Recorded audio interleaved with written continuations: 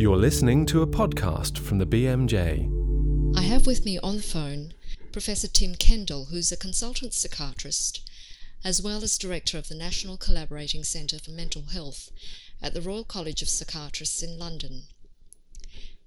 Tim's here to discuss with us newly launched NICE guidelines on the recognition and management of psychosis and schizophrenia in children and young people. Tim is also co-author of a new BMJ research paper that's a systematic review and meta-analysis of early interventions to prevent psychosis. Tim, welcome to this BMJ podcast. Hello. Now, GPs often have difficulty trying to ascertain whether something is psychosis or not. And understandably, it's sometimes difficult too for children or young people to articulate what exactly they're experiencing. Do you have any tips for GPs on how to ascertain, how to gather this information? If they find themselves with a child or young person, and it's almost always going to be a young person, who's complaining of strange experiences, or their relatives say that their behaviour has changed, in that context, I think it's absolutely reasonable to refer them as quickly as possible. I don't think there's any point in themselves conducting, in-depth mental state examinations. I think if their index of suspicion is, moderate to high, I think they should send them in. I do think it's a specialist who needs to make the assessment. It's a complicated assessment, and as you say, there are a lot of adolescents who have quite strange experiences at times, particularly ideas of reference, that they are somehow very important. That's not uncommon amongst adolescents, but this is a little more difficult to ascertain. You mentioned behavioural changes as well as possible hallucinations or delusions or some problem with the thought content that might raise one's antennae. At one point, you also mentioned children that you think might be at risk. What do you mean by being at risk? When someone has a psychosis, typically they will be complaining of hallucinations and or delusions over several weeks. And their families will be saying their behaviour has changed very substantially. It's fairly obvious, I think, when it's a barn door case. However, when you've got people who are saying that they're plagued by some transient, short-lived, matter of, they're hearing voices every now and again, or they've got some strange ideas which keep coming into their mind, that, they seem very, very anxious, very wound up, and they've not been themselves, but there's no clear-cut changes. Those children are at high risk of developing a psychosis. Now, I think we need to do some more work on characterizing what exactly high risk means. As a working model at this point, when you've got young people who have transient, short-lived hallucinations, or they've got very high levels of anxiety and they've had changes in their behavior and they themselves are worried, if they're seeking help, treat them as if they were at high risk and get them seen quickly. Yes, those sorts of symptoms should send off alarm bells in the GP's mind as well. Yeah. Now, if the young person or the child describes symptoms that raise concerns, or their parents or carers do, whom should we be referring to? They should be referred pretty quickly straight to, generally speaking, it would be into a CAMS service or into an early intervention service. Would you like to explain CAMS? Sorry, a CAMS service is a child and adolescent mental health service.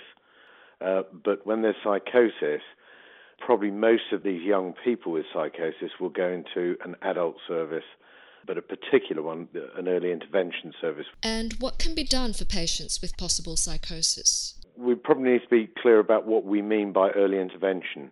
There's early intervention when you've got an established psychosis, and in that context, an early intervention service, their prime function is to initiate antipsychotic medication fairly quickly, at a low dose, because they're often very sensitive to these drugs in their first episode, and to engage with them and their family and undertake psychological treatments. Now, there are two treatments which have benefit. One is family interventions, and the prime effect of that is that it reduces the likelihood that the child will relapse, as well as having some improvement in symptoms. The other psychological treatment is cognitive behavior therapy, specially adapted for psychosis. You can help alleviate quite a number of the symptoms, and in the long run you can reduce the period of hospitalization. So combining these two with antipsychotics, we've got quite good meta-analytic evidence that you significantly improve outcomes for the young person and reduce distress for the family. Okay, and this is where your study comes in, doesn't it? There was a Cochrane review just a couple of years ago which showed no clear evidence of benefit with some of these interventions. What does your new study add to this? Well, the second type of early intervention, which is slightly different to the one I've described, is early intervention before the psychosis has got going.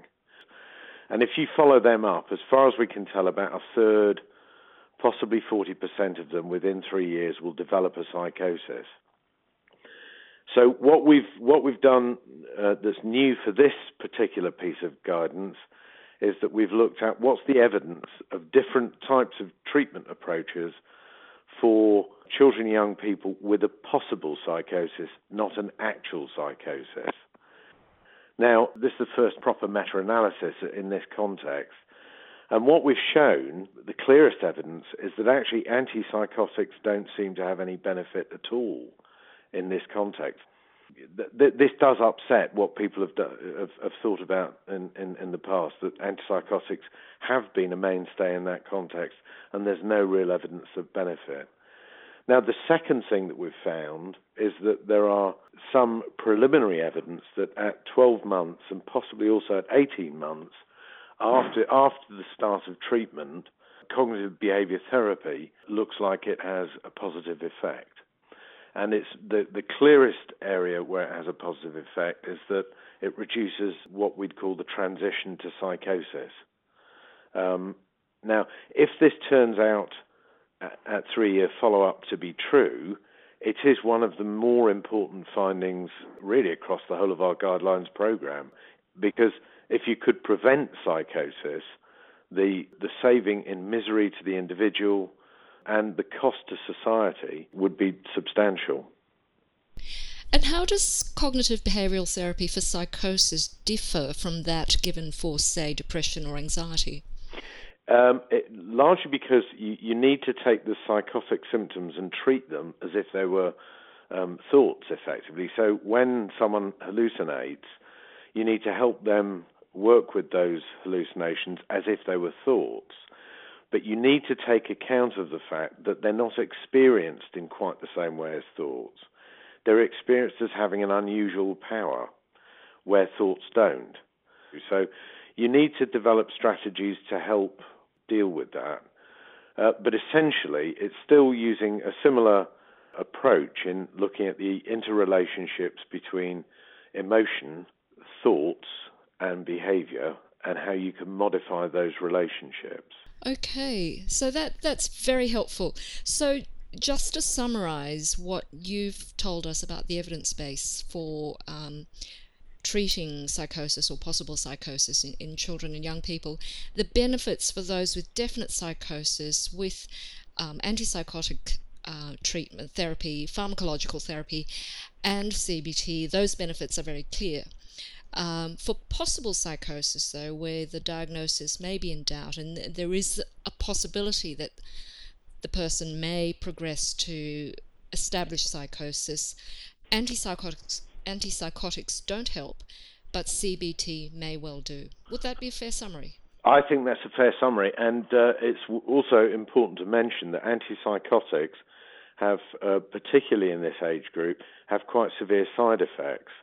So antipsychotics for possible psychosis, you would think, were contraindicated. Right, yes. We mustn't forget some of the side effects, which can be quite distressing in their own right as well. So a lot of people with psychosis, whether they're young or old, do smoke rather heavily or take other substances. What are the concerns there? The guideline is we were particularly concerned in those early phases that we do try and help the kids with smoking less. Now, you may not be able to do that straight away, but that you need to have smoking cessation assistance at the earliest opportunity. Now, once they start taking antipsychotics, there is an additional physical health hazard, which is that a lot of the antipsychotics lead to considerable weight gain, and quite commonly will lead to a metabolic syndrome. And that leads to not necessarily diabetes, although it does lead to frank diabetes in about 10 or 11% of people for a number of these drugs. But it also disturbs lipids, so you get hyperlipidemia and so on. Now, we need to monitor very carefully in the first few weeks to make sure that we keep an eye on this, because you can prevent some of the weight gain by making sure that people don't eat too much and so on. But you need to be monitoring it to be able to do that.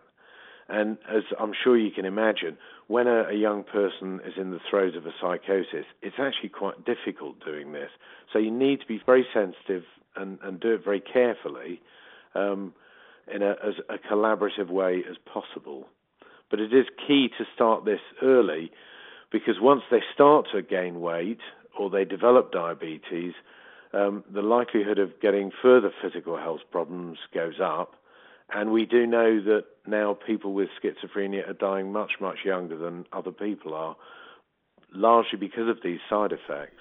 Yeah, and the guideline gives very clear advice on how to monitor side effects, not only the physical ones such as these with measuring height, weight, waist circumference and pulse and blood pressure, but also blood glucose levels and blood lipids and prolactin and the other side effect of movement disorders, of course. Yes, and I think perhaps with the newer antipsychotics, we've tended to focus less on the movement disorders, but they really shouldn't be forgotten. Around about 10 or 15% of people taking antipsychotics will develop movement disorders. It's possibly more than that if you have higher doses. And some of those movement disorders, of course, can be permanent. One of the things that we do clarify in the guideline is the role of primary care.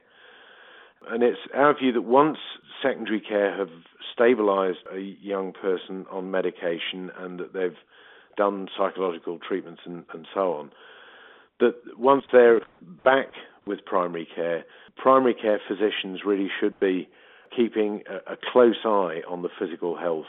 Okay, so GPs are definitely an integral part of management for these people. Tim, thank you for this very useful discussion on what clinicians and researchers can do to help children and young people with psychosis. A pleasure.